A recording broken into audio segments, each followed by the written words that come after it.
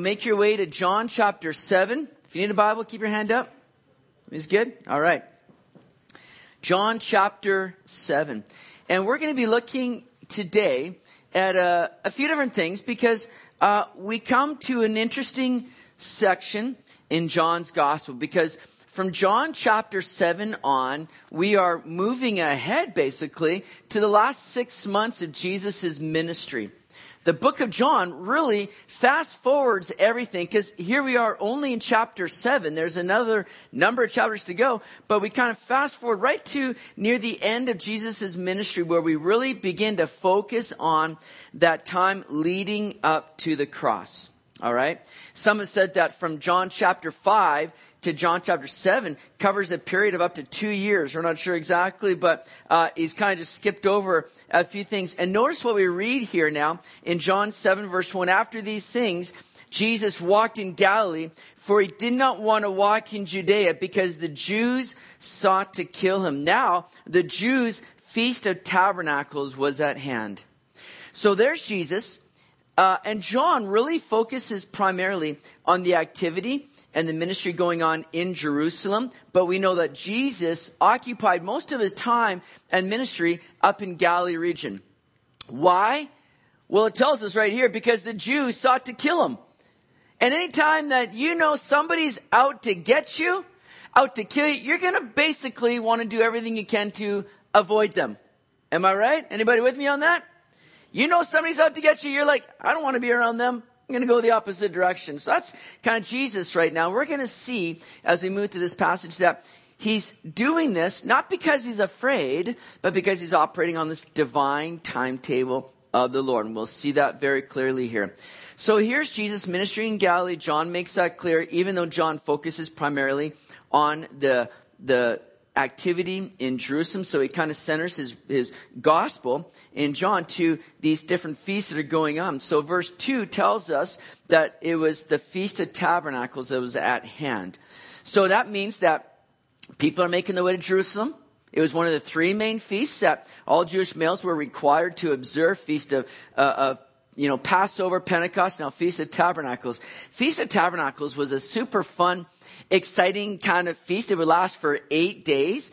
And what they would do is they'd remember how the Lord delivered them out of Egypt and provided for them through the wilderness. As they would be camping out basically under the stars, setting up camp, moving on, God would lead them by that pillar of cloud by the day, providing sun, then a pillar of fire at night, giving them warmth in the cold wilderness evenings. So at the Feast of Tabernacles, or Feast of Booths, as it was also called, they would come into Jerusalem and they'd set up these temporary shelters where they would camp out. So kids got excited over Feast of Tabernacles because they'd camp out all through the week. It was an exciting, fun time. But it was a time where it was a joyous celebration.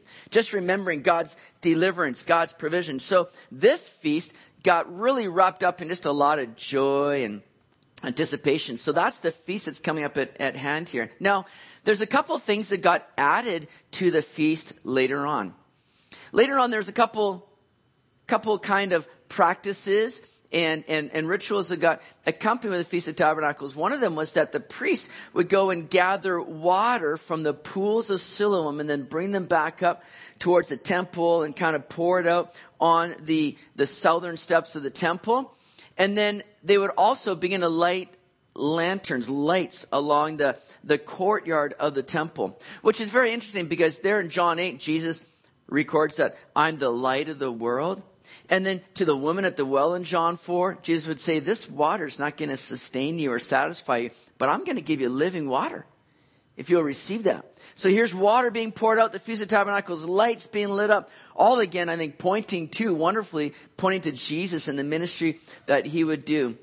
So here's the work that's going on.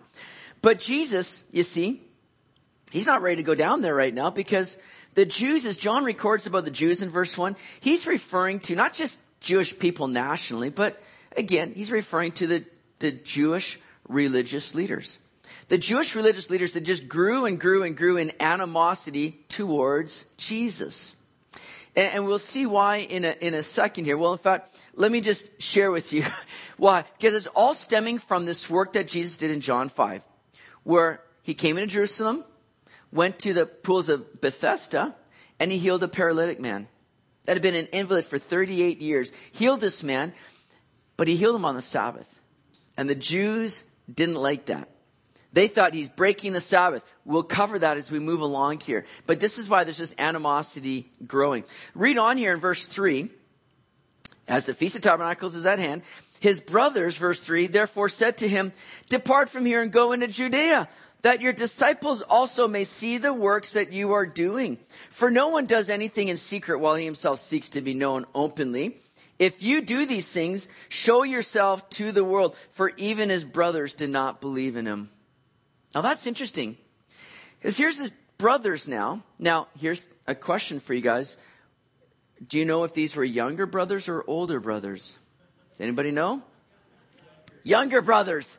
Is Jesus born of a virgin? Meant she evidently didn't have children before, right? Just trick question for you, just making sure you're awake and following. You're like, good. No, okay, yeah. Okay, so here's his brothers. Now, they're all encouraging Jesus now, hey, feast is coming up. And again, this is when all the crowds would be really swelling in Jerusalem. They're looking at this going, Jesus, if you're really who you say you are, you're the Messiah, you're the Christ, well, here's your opportunity to go and make yourself known now to the crowds. Here's your chance to come into Jerusalem and let everybody know who you are, what your mission is all about, and this is it. This is the moment. But you see, they're not doing this to encourage and support and help Jesus. They're kind of doing this in a sarcastic way. They're doing this because they don't believe him. It says in verse 5, they did not yet believe in him. It's amazing. Think about that.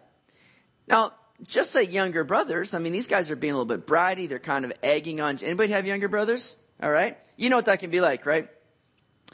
I'm actually a younger brother. I shouldn't have said that, but it wasn't like that in my home. No, it's the other way around. But younger brothers, here they are, just kind of ganging up on Jesus like, you think you're the guy, the Messiah? Now's your chance. Come on, show us what you're made. They're egging him on. They didn't believe in him. Listen, I think for you moms out here, I think that's kind of a word of encouragement for you. Because you, I know, oftentimes will find in your own home, siblings are just kind of butting heads. They're quarreling. They're warring. You're sitting here going, what must I do? Well, take heart, because even in Jesus' home, right? Even with the Son of God there in the home, here's brothers that are quarreling and fighting and they're butting heads and they're not all, agreeing on the same thing. So take heart, But here's the neat thing is that we do know that some of his brothers eventually gave their life in trust to Jesus. And that came after the crucifixion and the resurrection. Some of his brothers, James and Judas, who ended up writing books, contributing to the New Testament, the book of James, the book of Judas. These were the half-brothers of Jesus who evidently, obviously, got saved when they began to see Jesus, who gave his life on a cross, rose again. Listen, the cross is the great reconciler, isn't it?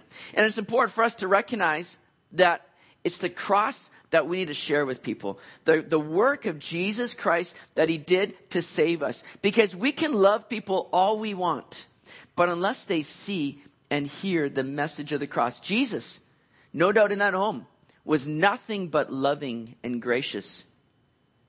Didn't help his brothers. It took the cross, him dying and resurrecting again, to show them who he truly was. And their need then for him. And how we need to be sure that we're communicating that message of the cross to people. So, brothers didn't believe him. Look at verse 6. Then Jesus said to them, my time has not yet come, but your time is always ready. The world cannot hate you, but it hates me because I testify of it that its works are evil. You go up to this feast. I'm not yet going up to this feast, for my time has not yet fully come. And when he said these things to them, he remained in Galilee. So what does Jesus say there? Verse 6, my time has not yet fully come, right? That's what I was mentioning, that Jesus is operating, he's flowing in this total timing of God. It wasn't his time yet. Because if Jesus went into a situation and he began to show everybody, I'm the Messiah, he knew exactly what happened. Then the crowds would all come and say, all right, you're the guy. Let's just kind of thrust you up onto the throne. Let's give you that role now as our king. Let's overthrow Rome. This wasn't the moment for that to happen. That will all come at Jesus' second coming. His first coming is where he's going to come and set up his rule in the heart of man. Allow people to see their need for him spiritually, not just physically. And so it's not his time yet. Now, again, that's going to point to the cross when he will eventually, on Palm Sunday, the triumphal entry, come riding into Jerusalem and allow the crowds to proclaim him, the king, the Messiah. Blessed is he who comes in the name of the Lord. That will come at that time, but this is not the time. Jesus says, now's not my time. He knows that would jeopardize his mission if kind of the cat got out of the bag too soon. That's why when he would heal somebody or do good work, he'd say, be sure you don't tell anybody. You're listening to that and you're going, why wouldn't you have that person go and spread the word of what you just did? But again, that would kind of incite just sort of almost a riot before it was the right time. My time's not yet, but he says, your time is always ready.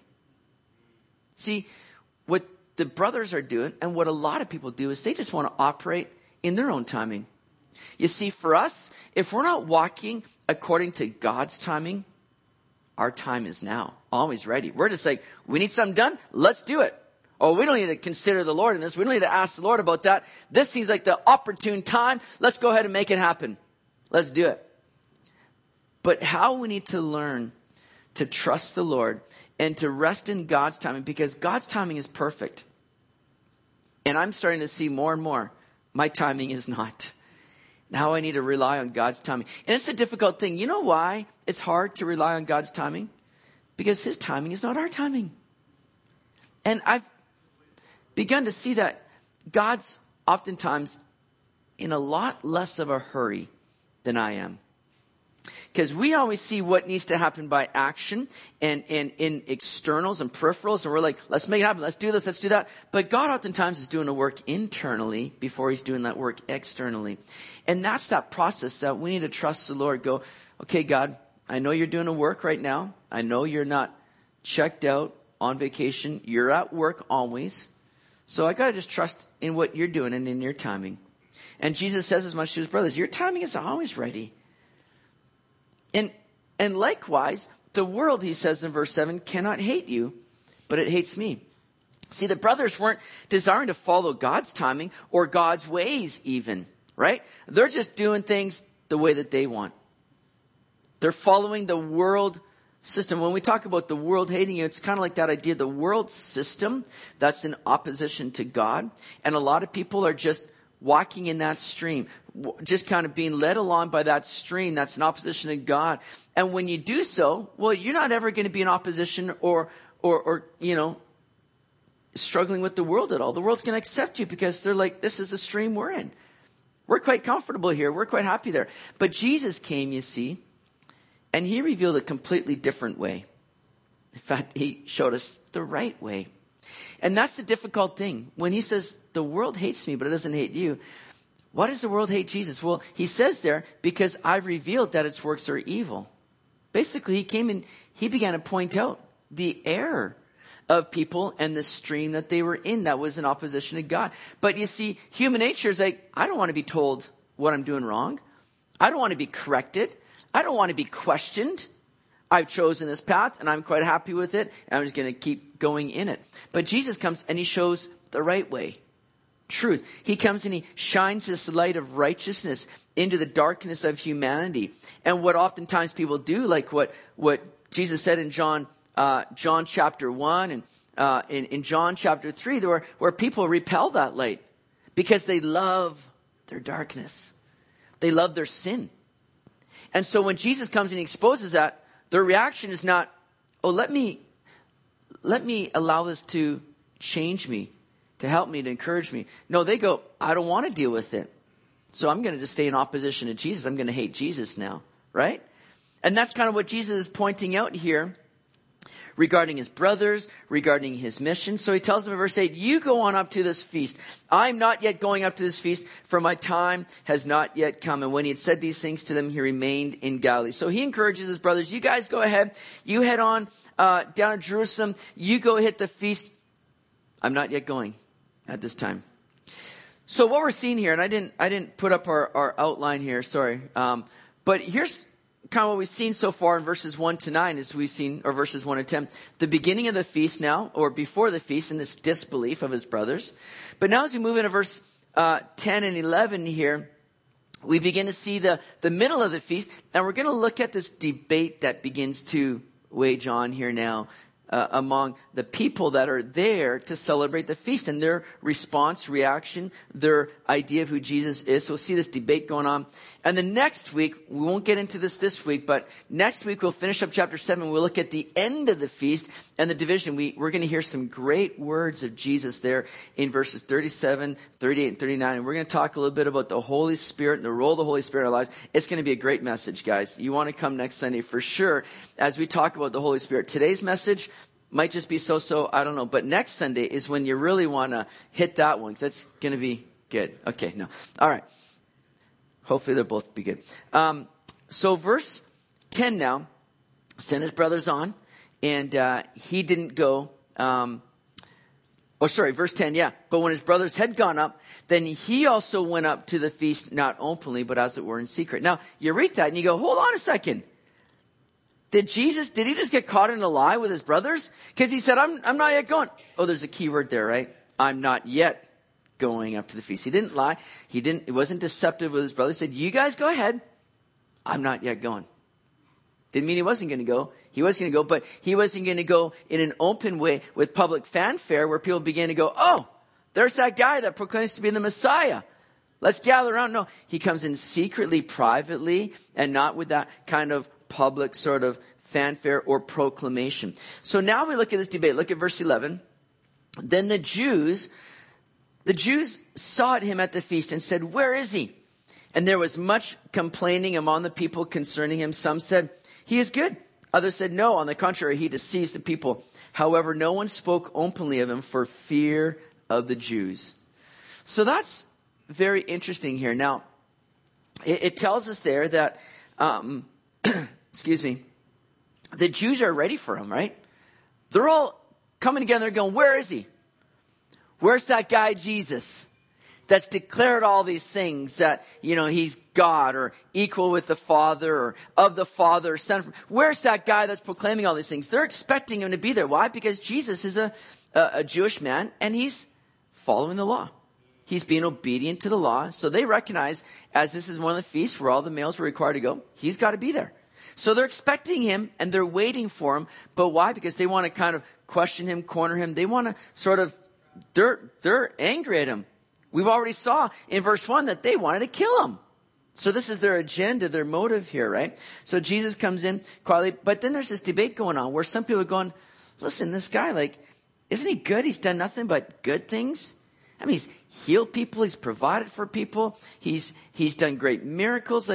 This has got to be somebody important. Even Nicodemus in John 3, who was a Pharisee, one of the religious leaders, he comes to Jesus and says, oh, we know that nobody can do these things you do unless he's from the Father. So they're linking this, but not everybody's ready to do that. Some are saying there, oh, he's just a deceiver. He's a trickster. He's just a con artist here, basically. He's deceiving people. But others are kind of struggling through this. They're going, no, man, there's something about him.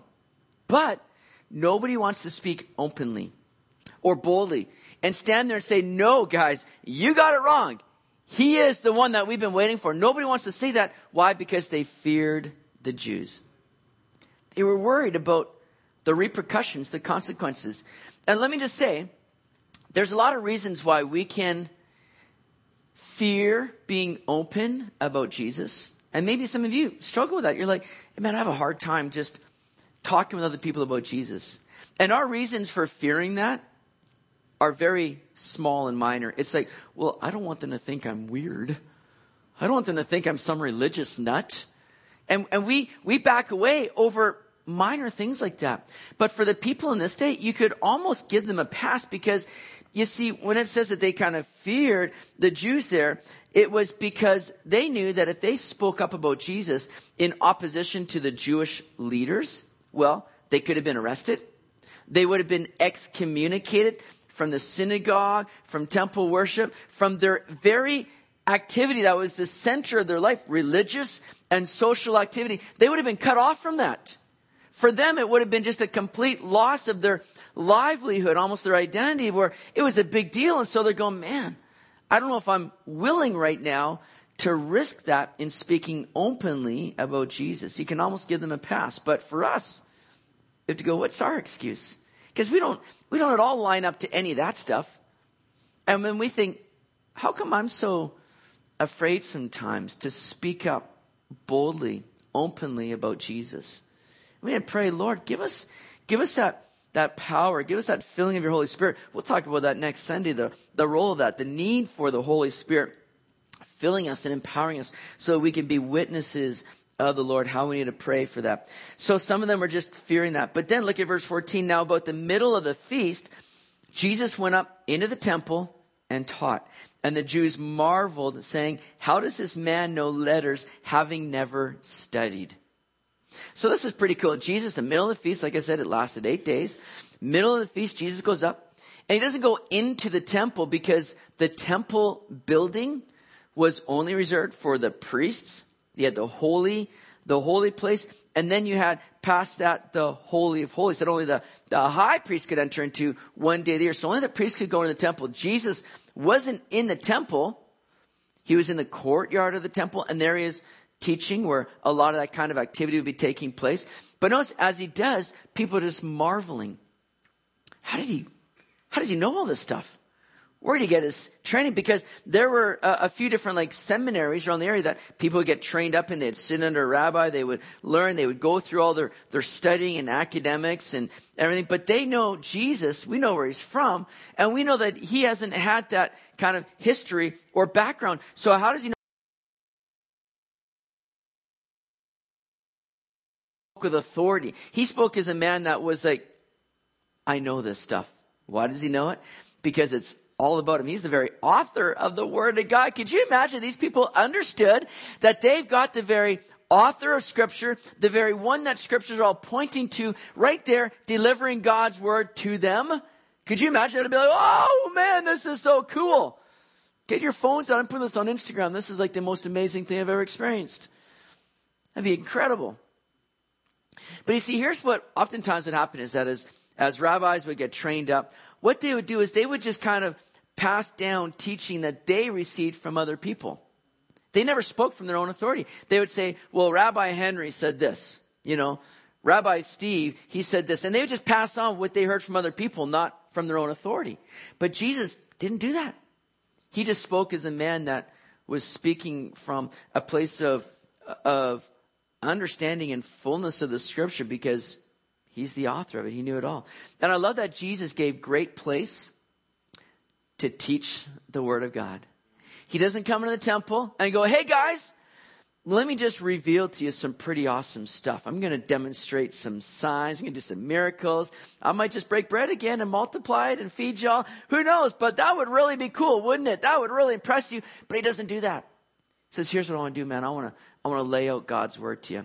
Jesus himself placed a greater importance on teaching than he did on signs and wonders, right? So there he's teaching and the people are marveling. They're like, how does he know this stuff? But then in verse 16, Jesus answered them and said, my doctrine is not mine, but his who sent me. If anyone wills to do his will, he shall know concerning the doctrine, whether it is from God or whether I speak on my own authority. He who speaks from himself seeks his own glory, but he who seeks the glory of the one who sent him is true, and no unrighteousness is in him. So what Jesus begins to lay out now for the crowds that are there, he's first of all quick to deflect any glory being on himself. He says, no, it's not about me. My doctrine is not mine. This is not about me. I'm not trying to point you to me. What I speak because the Father has given me. I've come to do his will. And he begins to lay out now for the people there that if you will do God's will, then you too will see that this teaching is true and that it is of God. Obedience begins, you see, to lead us into a greater understanding of who God is, what he's done, and what he says. The more that they're walking in obedience to God, the more they'll recognize that he is true. And obedience to the things of God, which is following his will, as Jesus is talking about there, leads to just that spiritual understanding of the teachings of God. Because the Jewish leaders, these guys were stubborn. They were not willing to submit to Jesus. And so because of that, they were kind of being blinded, kept from understanding the fullness of God, and that Jesus was there representing the Father, speaking on behalf of the Father. But they didn't get it. They weren't willing to submit and trust Jesus. G. Campbell Morgan puts it this way. He says, when men are wholly, completely consecrated to the will of God and want to do that above everything else, then they find out that Christ's teaching is divine, that it is indeed the teaching of God. He who speaks from himself seeks his own glory, he says in verse 18. See, Jesus wasn't here to draw attention to himself. And that's the wonderful working of the Trinity. Jesus came to do the will of the Father and to glorify God. Then when Jesus goes to the Father, the Holy Spirit comes into the world to do what? To testify of Jesus. There's just this divine kind of order at work within the Trinity. And so Jesus wasn't there to proclaim himself, to make himself known. He's there to glorify God. And that's what we're all called to do, isn't it? Do you recognize that is why we ultimately exist? Is to bring glory to God. And there is nothing greater than you will find in your life to do than to live in a way where you are just bringing glory to God. That's when you will be at your most satisfied and just living that joyous life. When you begin to fulfill what you were ultimately created to do, to bring glory to God. And that's it. Very clear, very simple. Live in a manner where you are bringing honor and glory to God. Not pointing everything to you, making it about you, but saying, man, my life exists not for me, but for God. So Jesus goes on here in verse 19 to say this, did not Moses give you the law? Yet none of you keep the law. Why do you seek to kill me? The people answered and said, you have a demon. Who is seeking to kill you? So Jesus confronts them now. Right? And he lays out for them this whole issue really of their hypocrisy, because they're all using the law as a cover up for acting the way that they are, which was actually breaking the law. Right? They're saying, we're trying to uphold the law which you broke, so now we're going to kill you because of that. And in so doing, they're going to break the law. They thought that Jesus was breaking the fourth commandment, breaking the Sabbath by healing the paralytic at the pools of Bethesda. But now they're ready to break is it the sixth commandment? Thou shalt not murder? Somebody want to, I can't, fifth or sixth? Okay, one of those two. Ninth, 10. It's somewhere between 1 and 10. Somewhere between 5 and 10. Let's break it down even more. Thou shalt not murder. So they're breaking one of their laws to try to uphold another one. But you see, here's what they also did. So Jesus is confronting them. Why do you seek to kill me when you yourselves are no better? And then everybody's hearing that. The crowds that have visited Jerusalem now for the feast, that don't normally live there, that haven't heard the reports of the kind of stuff going on with the religious leaders who are trying to kill Jesus. They don't know this. And so they're thinking, Jesus, are you crazy? Who's trying to kill you? Man, we think you're pretty awesome. We think you're doing a good work. We're not. Who's trying to kill you? They don't know what's going on with the Jewish leaders. And never would they think that these religious elite would stoop to the levels to even do something like that. So they're kind of shocked. They're thinking, Jesus, you've been out in the sun too long? What's happening here? But look at verse 21. Jesus answered and said to them, I did one work, and you all marvel. Moses therefore gave you circumcision, not that it is from Moses, but from the fathers.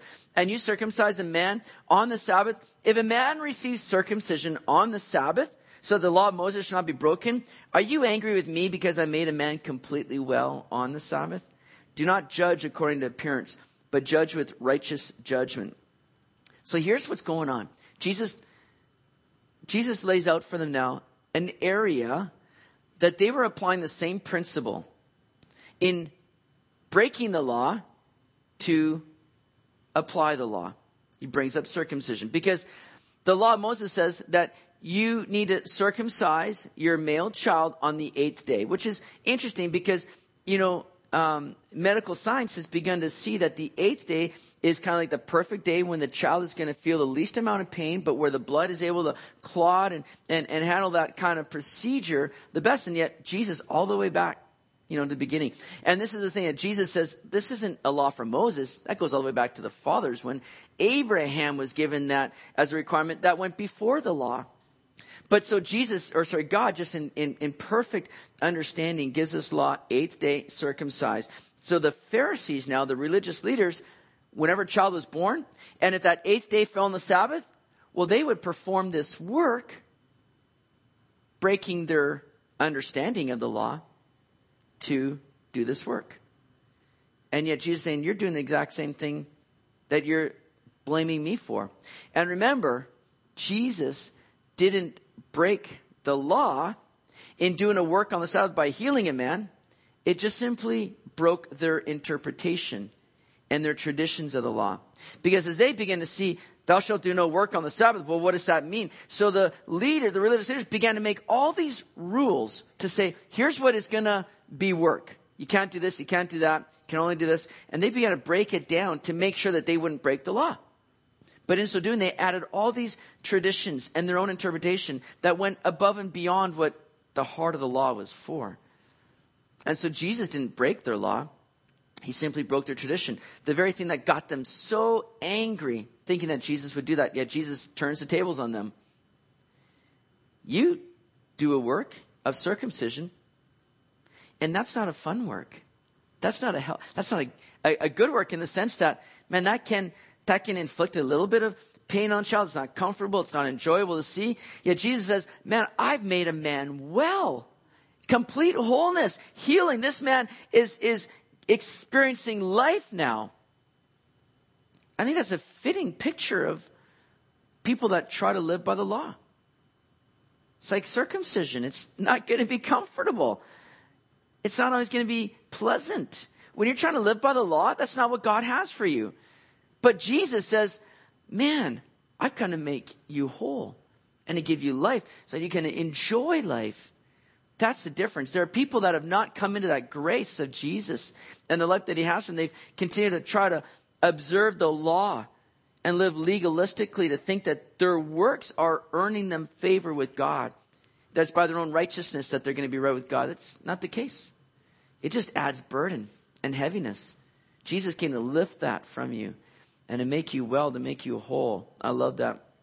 So Jesus says there in verse 24, do not judge according to appearance, but judge with righteous judgment. And you see, that's a problem so often. It's like what these guys were doing. They were looking at what Jesus did, but they weren't judging with pure motives or even an understanding of the full picture here. That's why we need to be so careful in judging. Why we need to oftentimes just leave it to the Lord. Because when we see something, all we see is the externals, and we don't know what's really going on in the heart of that person, the motives for what they're doing, what's really gone on. We don't have the whole picture, but God does. And when we're judging just on appearance, we oftentimes miss things. We don't have that righteous judgment that Jesus has, because he judges the heart and the motives of man. He knows the fuller picture. That's why we need to leave that judging for the Lord. Well, verse 25, now some of them from Jerusalem said, is this not he whom they seek to kill? But look, he speaks boldly, and they say nothing to him. Do the rulers know indeed that this truly is the Christ? However, we know where this man is from, but when the Christ comes, no one knows where he is from. So the crowds are hearing Jesus speaking back to the religious leaders. And guess what? As he gives these things out to the religious leaders, as often happened, they're like silenced. They're like, oh man, he's got us. Oh man, I don't know what to say in response. He was always able to direct things back on them where they began to realize their own error. But they're not able to respond. So the crowds are listening to this going, oh, do they actually think that he's the Messiah? Are they starting to believe now? They got nothing to say. But then the crowd quickly began to think, well, hold on. How could this be Jesus? Because we know where he's from.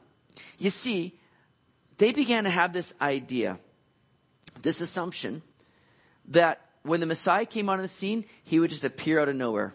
And come out of nowhere as the Messiah and be like, here I am, guys. come to do the work of the Messiah. But now they've begun to see Jesus grow up in Nazareth, ministering on Galilee, and they're like, well, no, we know this, he can't really be the Messiah, can he? And some believe that they may have gotten this kind of idea from Malachi 3:1 that says, behold, I send my messenger, and he will prepare the way before me, and the Lord whom you seek will suddenly come to his temple. So that's kind of the idea they began to have, that Jesus is going to all of a sudden show up out of nowhere without warning and be like, I'm here, guys. The long-awaited Messiah that you've been expecting, here I am. And they kind of missed those scriptures like Micah 5:2 that talked about where Jesus would be born, and all these things. And so they were just living by their own preconceived ideas, and it was tripping them up. Well, look at verse 28. Then Jesus cried out as he taught in the temple, saying, you both know me, and you know where I am from, and I have not come of myself, but he who sent me is true, whom you do not know, but I know him, for I am from him, and he sent me. Now again, here's Jesus giving great importance to his origin. And that's really why John is writing this gospel, again, is to show that Jesus is the Christ, the Son of God. And then, of course, by believing in his name, you might have life. And so Jesus oftentimes gave that word to reveal that he's not here on his own, fulfilling his own mission. He's from the Father, right? And basically what Jesus is saying, some see that he's kind of almost speaking with an element of sarcasm or questioning here, as though he's saying, oh, you know me, do you? You think you know me? And you claim to know where I'm from? You think you got it all together? It's almost like he's kind of saying, like, you think you really have this all pieced together? Because you're missing it. He's like saying, you're not getting it. I'm from the Father here. The truth is that Jesus has not come of himself. They didn't truly know who Jesus was. They were only looking at him from an earthly standpoint. They didn't know God, so they didn't recognize Jesus either. So he states his heavenly origin, that he's from God, that he's one with God, and he declares his divine commission now. Look at verse 30. It says there, therefore they sought to take him, but no one laid a hand on him because his hour had not yet come. And many of the people believed in him and said, when the Christ comes, will he do more signs than these which this man has done? Now, I want you to catch something here. They're all fed up with Jesus. Like, enough. This guy keeps claiming himself to be God. So what do? They sought to take him. They want to silence him. They're ready to do him in. But guess what? No one laid a hand on him. Why? Because his hour not yet come. Because God had a divine protection on Jesus until it was the right time for him to come and submit himself to the cross. I'm so grateful for that. I believe that we are all living our lives in the Lord's hands, and he's got an appointed time for us. See, we oftentimes live in great fear, thinking, oh my goodness, if I go there, something's going to happen to me. Or this might happen, and I don't know about that. And we live in such fear where we should be living in trust, going, listen, I don't believe that anything's going to happen to me until it's the appointed time. Until God allows. That there's a time where God has where I'm going to breathe my last. And I'll be with him. But until that time, I don't know if anything can really happen to me. Now, we got to be careful that we don't tempt that in any way, that we don't start living recklessly and going, okay, well, nothing's going to happen to me then until the point in time, so I'm just going to go out and go parachuting without a parachute, go skydiving, no parachute, right? That's not going to be wise. God will be saying, yeah, well, that is your day to die then, definitely. That's the day that I've appointed. The foolish day that you're thinking it's going to be. So we don't want to tempt those things, but I don't think we need to be careful that we're not living in this fear of thinking something can befall us apart from what God is going to allow. And for Jesus, man, when they're ready to take him, God's like, sorry, not the right time. And there's divine protection where he was just hidden away. And I'm glad for that. And so people start thinking now that, can this really be the Christ? This got to be, because who else can do the signs that he does? And they were seeing Jesus do many things, more than what's recorded in the Gospel of John. Lots more. John says, all the libraries couldn't contain the books that I could write about the things that Jesus did and said. So we know that he did a lot more. So they're starting to realize, like, man, when you start to add this up, he's got to be the guy. Just like Nicodemus proclaimed, nobody can do these things that you do unless the Father sent him. Well, let's wrap this up. Verse 32. The Pharisees heard the crowd murmuring these things concerning him, and the Pharisees and the chief priests sent officers to take him.